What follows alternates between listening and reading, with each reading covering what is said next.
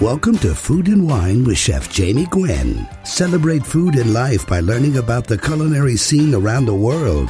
Speaking with chefs, artisan food makers, farmers, authors, and tastemakers who are passionate about everything delicious. A very good Sunday to you, food lovers. Chef Jamie Gwen in your radio with all the inspiration you need for the upcoming Thanksgiving feast. If you're hungry for beautiful food and remarkable wines and some juicy conversation, then you won't want to miss this show.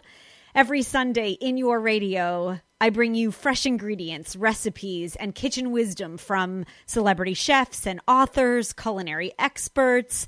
I give you travel insight, wine suggestions, cocktail inspiration, and more, because a meal is a terrible thing to waste, don't you think? I've got lots of quick recipes, prep advice, and some really scrumptious ideas at chefjamie.com, chefjamie.com, where I'm always serving up seconds. And this hour, I guarantee to make you hungry. I believe that chefs are artists, and as great cooks and chefs, we love crafting signature dishes and then folding in our own creative touches and letting bits of our personalities marinate throughout. Blending textures and flavors to create the ultimate experience is what I like to call my specialty. And by the way, you will learn it all here. So don't touch your dial, because I'm bringing you all the inspiration you need for the upcoming holiday meals, gathering friends and family together with fabulous food. By the way, you can always sign up for a weekly email that delivers recipes direct to your inbox and links from this show on my homepage at chefjamie.com. Just look for the newsletter sign up. You can always find me on Facebook, Twitter, and Instagram at Chef Jamie Gwen. And don't worry, if you miss part of a radio program of mine, well, then just go to iTunes and search under podcasts, Food and Wine with Chef Jamie Gwen. So we are all about Thanksgiving, seeing that the holiday is just a couple of weeks away, and it is the best meal of the year. The secret to crazy good mashed potatoes is creme fraiche and steeping garlic in the water when you cook the potatoes. You'll find the recipe at chefjamie.com. Also on the website, how to make a silky gravy in advance of the big day, and how to make the perfect turkey, plus all the pies and sweets you'll ever need.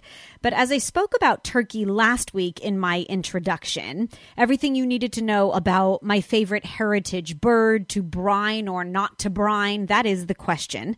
The perfect accompaniment as we continue our Thanksgiving conversation is, of course, stuffing. Now, who doesn't love stuffing, or dressing, as some call it, right? I believe that every family has a favorite, but this is my lowdown on stuffing 101 as we continue the turkey talk. When it comes to a great stuffing, whether you're a bread lover or a cornbread lover or a wild rice lover or even potato blended into your bread stuffing, there's something truly creative about the spin that you can put on the ultimate stuffing. And I never think that one will be disappointed with the more that you chock full, just pack your stuffing. You can create your own recipe by keeping the following proportions in line and in mind, by the way. So you always need a starch. You always need a liquid, like broth or wine or some splash of liqueur or a combination of all of them. I like lots of additions, by the way, like fresh chopped herbs and caramelized onions and dried or fresh fruit.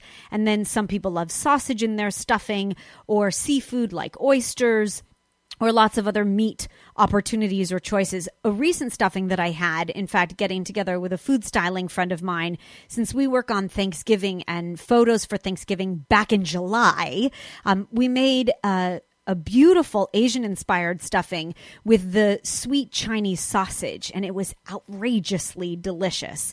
Now, consider that for every 1 cup of starch, whether it be bread or cornbread or otherwise, you need about 2 tablespoons to 3 tablespoons of liquid, just enough to moisten the bread. And that's my best chef's tip. If you make sure that your bread cubes or your croutons are truly dried out, then when you add the liquid, you'll get just enough moisture without any mush. And when it comes to stuffing the bird, I always suggest that if you do like the stuffing that comes from the turkey, which is really full of flavor, of course, you should always cook an extra casserole of stuffing so that you have enough to serve the crowd, but so that you get the crusty, delicious bits on the edges of the casserole pan. And then you also get that different sort of dichotomy of texture from the stuffing that is from the turkey itself. Now, to stuff or not to stuff, that is the question. But most importantly, remember that your turkey stuffing from inside a bird must reach a temperature of at least 165 degrees. Now, for lots of delicious stuffing recipes, I have them all posted at chefjamie.com. Everything from a chorizo, apricot, and Grand Marnier stuffing I love to make to a sourdough apple stuffing if you like that sour style bread as your base. And then I make a stuffing muffin. In fact, in a muffin pan, you can make them a day in advance and reheat them. And you could use your signature stuffing recipe. But I love, instead of putting out bread or rolls, that you can actually put out a muffin made of stuffing.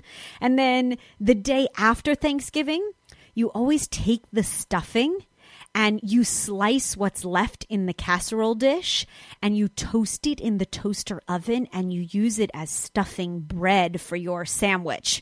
Oh yes, oh my, you heard it here. You can thank me later. Now, when it comes to the remainder of your great turkey feast, we've covered the turkey talk, the stuffing 101, and next Sunday, in fact, I'll talk all about the simplest sweets you can make to definitely please the palates of your friends and family. But I wanted to take an extra moment today and talk about the ultimate pairing. Yes, when it comes to what I think is the perfect wine/beer pairing for Thanksgiving this year, I'm thinking that you should go with cider. Think outside the box this year. Why not? Because I believe that a Sauvignon Blanc or even bubbles will go all the way through the meal as a nice complement. And I do think that you can certainly choose a good, rich red, something that has a little bit of complexity to it, like Pinot Noir, which is a perfect pairing to turkey. But cider might have been the drink the nation was built on, but post-prohibition has made it something of a no man's drink, and it is gaining popularity once again. So why not be different this year and consider the merits of cider? Cider is actually giving wine and beer a run for its money. And so I thought I would help you navigate the drink's newly established territory and enlighten you to what cider is. Now, simply put, it's crushed fermented apples, and it's made pretty much anywhere apples are grown. So here in the U.S., that means New York State, Virginia, Michigan, California, Oregon, and Washington, among others. And then in Europe, it's made in northern France and parts of Germany and Spain and Poland. There are lots of ciders out there, though, and I love the complement of apple and poultry. I think the cider will pair well no matter what style of stuffing you make. And the cider just works well with any centerpiece, whether it be poultry, or if you're considering going an alternative route. It has a little bit of effervescence. It has a subtle sweetness, and it will pair well throughout your meal. Now, there are lots of different ciders out there. In fact, you can get sparkling cider in a 6-pack. It comes in bottles. You can find the French style of cider, which is cidre, C-I-D-R-E, a centuries-old farmhouse drink, and it comes in bottles, and it has a bit of a crisper finish, and one that I like, in fact. So you could consider pouring from a cider bottle similar to the size of a wine bottle, and then consider that sweet ciders go well with spicier foods. So if you tend to pepper your dishes well, go a little sweeter. If you tend to like the cleaner flavors, then go a little drier. But it's that beautiful acidity and the rusticity and the earthiness that I think would just be beautiful. If you're inspired by cider, I'd love to know. You can always email me direct with your Thanksgiving questions, or I'd love to see what you're serving. Send your menu. We can swap recipes. My email address direct is jamie@chefjamie.com. And on the website, in fact, at chefjamie.com, you won't want to miss this week my roasted Cornish game hens with vanilla cherry sauce. It's a great alternative if you're serving a small crowd instead of making a great big turkey. I also have a pumpkin pecan coffee cake that is truly sweet and autumn inspired, and a cranberry mulled wine, something that I think is just so comforting and festive at the holidays. Keep it here, because there is so much more delicious conversation coming up in your radio. We have a chock full hour, and I invite you to sit down at the kitchen table and join me as Chef William Bradley is coming up next. He is the executive chef of Addison at the Grand Del Mar and a Relais and Chateau master chef. In fact, he's talking about simple flavors, Thanksgiving, and some French bistro-inspired dishes. Plus, Dan Jurafsky is here. He's the author of The Language of Food, and he's waxing poetic. Quite a genius of a gentleman. Plus, Carol Fenster will join us at the end of the hour. She's cooking gluten-free with 100 simple new recipes, and you won't want to miss it. Sharpen your cooking skills and please your palate, because art comes in all forms. I just happen to love the form that you can eat. Stay tuned. Chef Jamie Gwen in your radio. I'll be right back.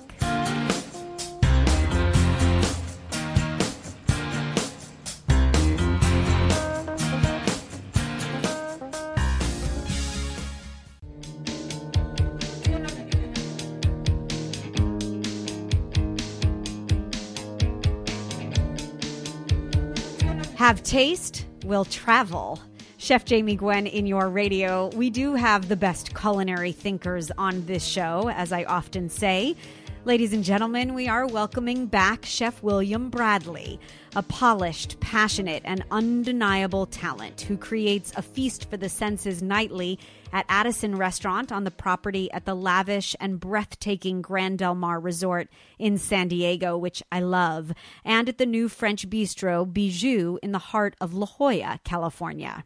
Chef has racked up award after award. Back in 2010, William received the designation of Grand Chef from Relais and Chateau, one of only 160 chefs on 5 continents to hold the title, and the only member in San Diego. Both the highly coveted AAA 5 Diamond and the Forbes 5-Star Awards have been awarded to the Grand Del Mar and Addison over the past years, the first and only restaurant, by the way, in San Diego to receive these designations. But it's his simplistic approach that I admire most, his tremendous dedication to his craft, and the fact that he loves to share his knowledge. So Chef William Bradley is here, and we're about to dig in.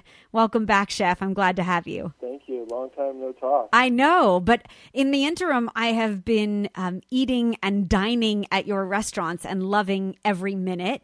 I cleaned my plate of luscious steak tartare. I was tempted to lick the plate of the coq au vin. But for those that haven't been, I would love for you to share the new restaurant Bijou in La Jolla, or a little bit about it with us. We've had the great opportunity to take over an existing restaurant that was at one time it was considered a Maya La Jolla for a few years, and then we took it over and we kind of changed the concept.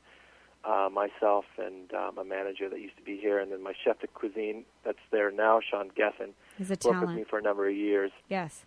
At Addison, so he kind of understands the repertoire of what we look for in a restaurant. So it was a lot of fun because it was a chance to do food on a different level. I guess as chefs, as you move through your career, you want to kind of change your hand to something that's a different approach, a different challenge.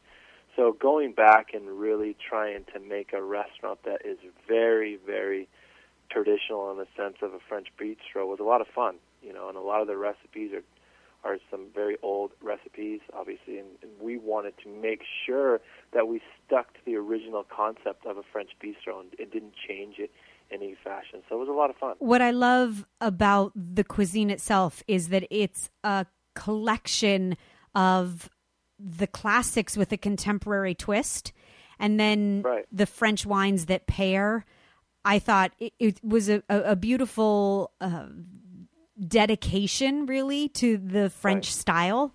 And no one better to do it than you, in my opinion. And every bite is a jewel. Bijou standing for jewel, right, in French? Right, and that was a lot of fun, coming up with names of the restaurant. It fit so well, being, what they call La Jolla is the jewel. So Bijou is just really fitting for the area as well. So it's like I said, it's been a lot of enjoyment, a different challenge, but still just as gratifying and rewarding just to see people sit down, relax, and take a different approach to what they're used to, what I've been producing for a number of years here at Addison. So. Well, I can't wait to go back. And that brings us to the next part or stage in our conversation. I know that fabulous foodies across the country and around the world have come to know your cuisine for its simplicity and the fact that you talk about honing your craft and continuing to elevate your knowledge, your expertise, and share the wealth. You have the most extraordinarily trained kitchen of any I've ever been in. The procedures, the organization, the cleanliness is at the ultimate, no doubt. And I think there's something extraordinary about a chef, you specifically, that would take a signature dish like risotto that you have mastered and built a following for and remove it from the menu. This was very controversial, William. And I'm wondering, on behalf of many, if the risotto is coming back or if you want to share some secrets to it. Right. I mean, the risotto is one of those labor of love dishes, and it's something that over the years, I'm just a firm believer, and everything's been done before us. So it's my job, as I've said before, as a chef, just to really maximize the deliciousness of each ingredient and know when to serve it at the proper temperature, at the proper time, at the proper season. So risotto was something that obviously you can use throughout the seasons. And we finally kind of came to a decision that it might be interesting to kind of retire the risotto for a while from the repertoire here at Addison, and we have, and it's been sad, but now that it's truffle season, I think it's going to come back. I was just going to allude to that. So I know you love working with truffles. Right, how can we incorporate them at home? Is risotto the best preparation? Well, it depends. I think risotto is obviously very texture-driven. It's a very neutral flavor. It obviously adheres to anything that you season it with. So with truffles being such a unique and distinguished characteristics in terms of texture and flavor, it is obviously a very, very amazing combination when done properly. It's just so simple, and it allows for the two things to really, really speak for themselves and also harmonize at the same time. And it's not intimidating, right? So you're taking a very peasant thing as risotto, and you're mixing it with a very luxury ingredient. It makes for a very special dish. I think that you take what might be a challenge to novices or even connoisseurs, and you remove the intimidation. Maybe it's the simplistic approach that you take, like to the salmon that you make that I'll never forget. It was the most gloriously buttery, brilliant mouthfeel I've ever experienced from seafood. And you've applied that to so many of your dishes. Like I call it a culinary mentality. And I'm grateful. You shared a signature recipe with us. I posted it at chefjamie.com to honor you. And by the way, if you've just tuned in, you're late because Chef William Bradley is here of Addison Restaurant at the Grand Del Mar Resort, one of my favorite places in the world, and the new Bijou French Bistro in La Jolla, California. Your butternut squash veloute, perfect for upcoming Thanksgiving feasts. If you would break it down for us, because I think this recipe is the perfect example of your style. Right. It's just one of those things that I want to produce food that people are familiar with. But when they come and they sit down and they taste the cuisine, it's unique in its sense because it has its own stamp. So with that, again, I don't find that, as styles change and chefs evolve and trends come and go, I still find every day that, there's salmon is such an amazing ingredient. Butternut squash is such an amazing ingredient. When cooking the soup, I want to master the technique to really honor the ingredient. And sometimes It's very, very, very simple in its approach, but then the result, if the technique is proper, can be very, very, very, very luxurious. You can learn more at thegranddelmar.com, where you can follow Chef William Bradley and his fine cuisine. And again, the butternut squash veloute that should grace your holiday table. Chef William Bradley of Addison's recipe posted at chefjamie.com. It's really fun to serve it with burnt marshmallows. Oh, I love it. Oh, that's fabulous. Okay, you heard it here from Chef William Bradley's mouth. You can cook confidently with burnt marshmallows. Oh, I love it. You just made our holiday sweeter. Thank you, Chef, so much. My pleasure. Be well. There's more delicious conversation in your radio right after this. Please don't go away.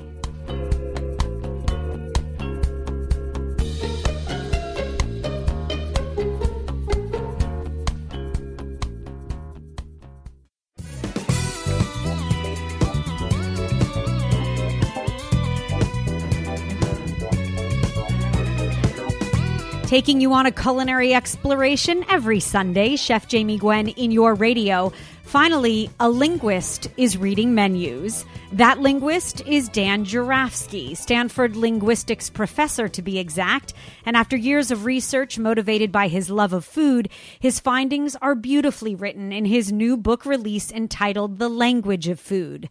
Dan Jurafsky is officially a genius. Yes, the recipient of the MacArthur Fellowship, nicknamed the Genius Award, and he's waxing poetic, combining his love for gastronomic history and linguistics, sharing insight into the words we use for everyday foods and their origins.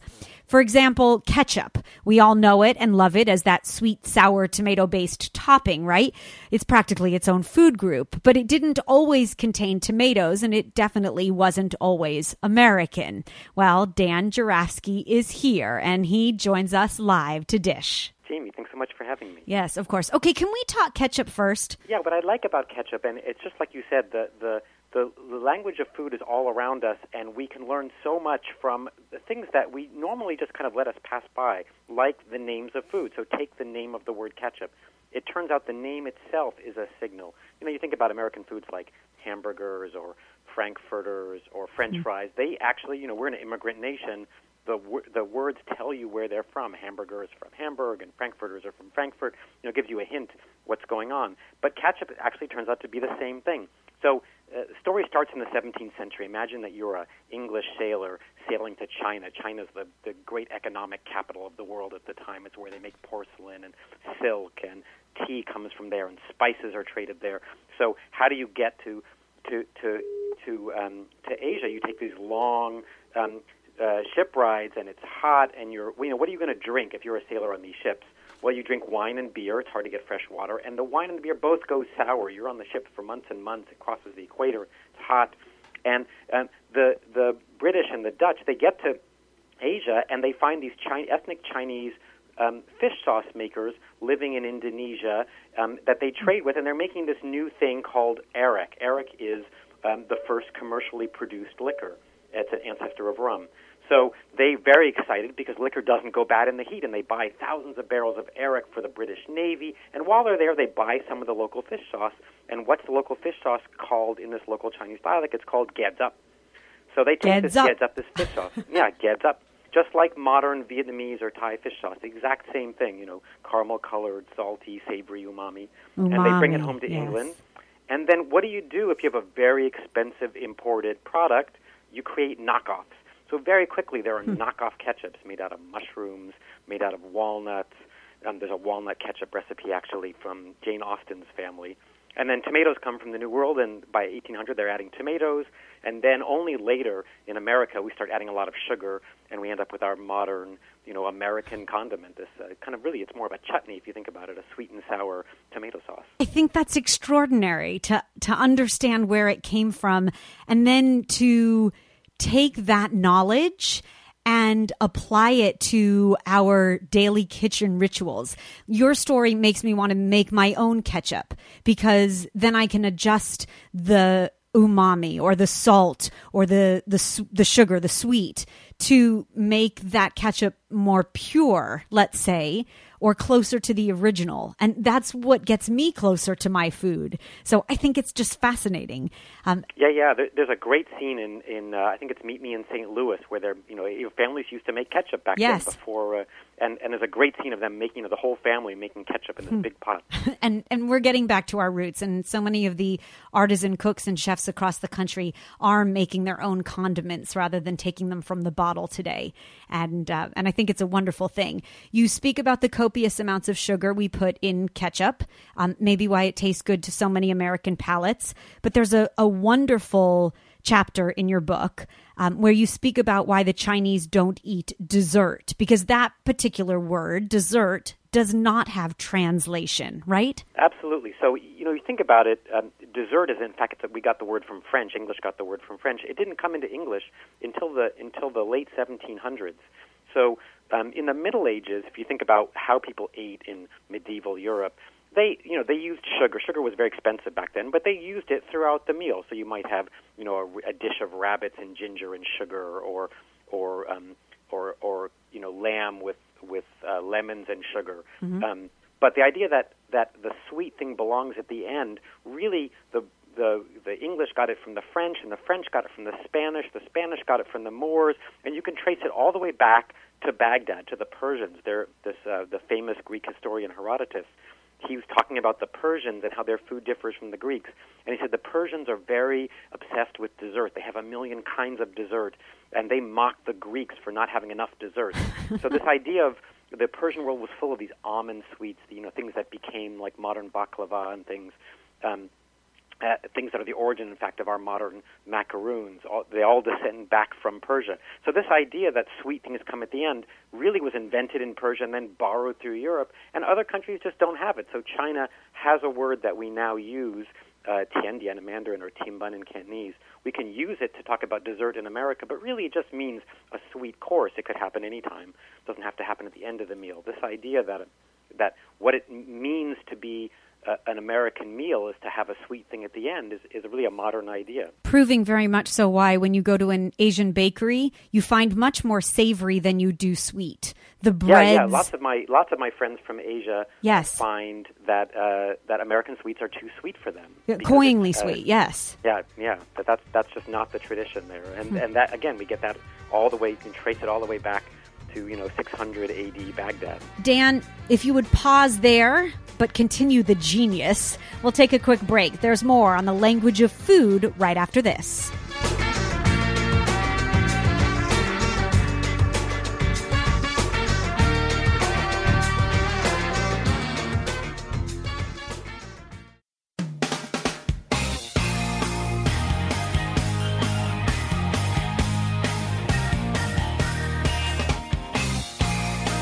We're back with the author of The Language of Food, Dan Jurafsky, Chef Jamie Gwen in your radio as he waxes poetic.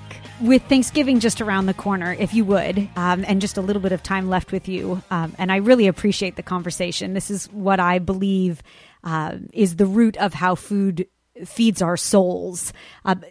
There's a fascinating history to the holiday itself, the very American holiday. So leave us with your thoughts on Thanksgiving and your research for that matter. Absolutely. Well, let me just start with turkeys. I mean, why do we name turkeys? It's a bird that was domesticated in Mexico. Why do we name it after the country of Turkey? Because, in fact, it was named after the country of Turkey. And the answer has to do with, it tells you about the history, it tells you about global trade.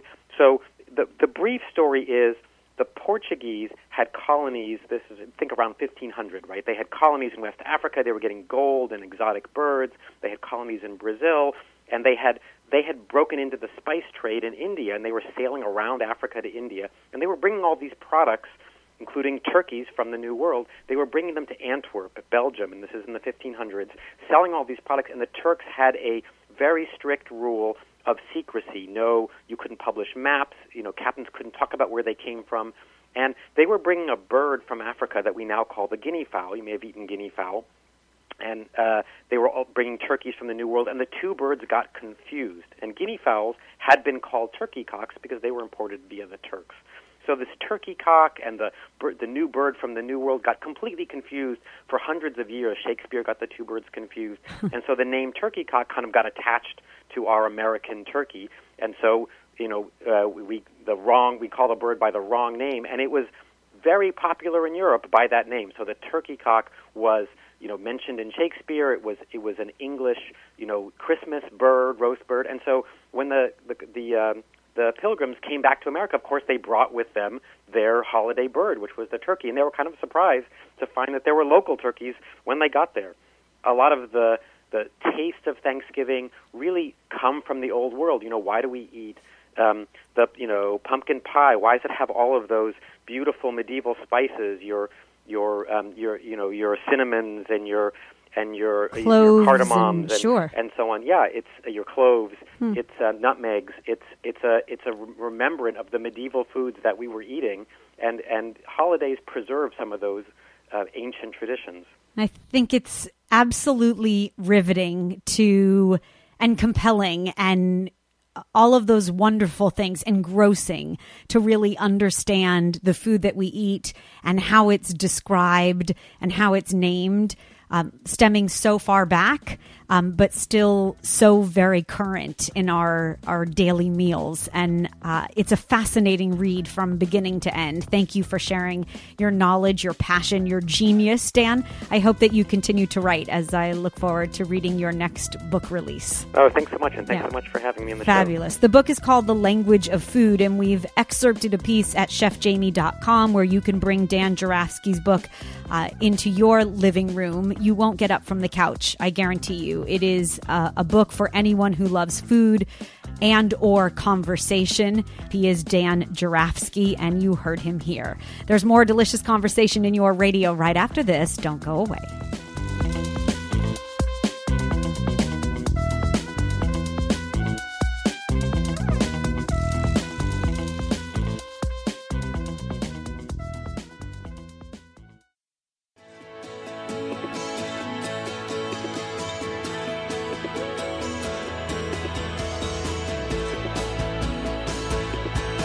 Savor the flavor, Chef Jamie Gwen in your radio. The author of 11 gluten-free cookbooks is back, sharing her innovative, delicious vegan and vegetarian recipes, so food lovers rejoice. If you battle celiac disease, have a gluten sensitivity, or you just choose to eat gluten-free, then I know you're challenged to put meals on the table quickly that fit your eating style. But here she is, Carol Fenster, to the rescue. Carol is making it easy and delicious, as always, in her newest cookbook release entitled The 100 Best Gluten-Free Recipes. And I am delighted to have you back and in our radios. Carol, welcome. Thank you, Jamie. Happy to be with you. Of course. Okay, so you know, or as I hope you know from our last conversation some months back, Carol, I love your polenta bites recipe with the sun-dried tomatoes. So good. And I always keep a tube of store-bought packaged polenta in the pantry now. So I thought we would kick off this conversation by asking you to remind us again of some of the pantry staples that every gluten-free eater should keep on hand. Well, in addition to that tube of polenta, which I keep on my pantry shelf too, yes. I always have beans on hand because you can do so much with beans and so quickly, whether it's a soup or a stew or mash them into a bean dip of some sort. I always keep canned tomatoes on the shelf, even though it's nice to use fresh when you can. If you're a quick and busy cook, you don't have time to process them yourself. So I always keep that. I like keeping chicken broth on hand, although you can make your own when you're in a rush. Store-bought chicken broth is really good to have. I keep little things like capers and sometimes a store-bought marinara sauce, just for those times when I'm going to need a quick dish. I love keeping marinated artichokes on my shelf. In terms of baking, which is really important when we're talking about gluten-free, yes. It's good, especially at holiday time, to make sure you have all the flours you need because, as you know, we don't typically bake with just one gluten-free flour. We have to use a blend of flours, and so you got to check your inventory and make sure you're ready for baking as well. There are so many great recipes in your new book for baking and for savory as well, along with sweet. Congratulations. It amazes me that you continue to compile these wonderful recipes that incorporate gluten-free ingredients and really fabulous flavor. And I don't eat gluten-free, as you know, but I'm all for, considering a gluten-free sensitivity or how I feel after a meal or how it makes my body function.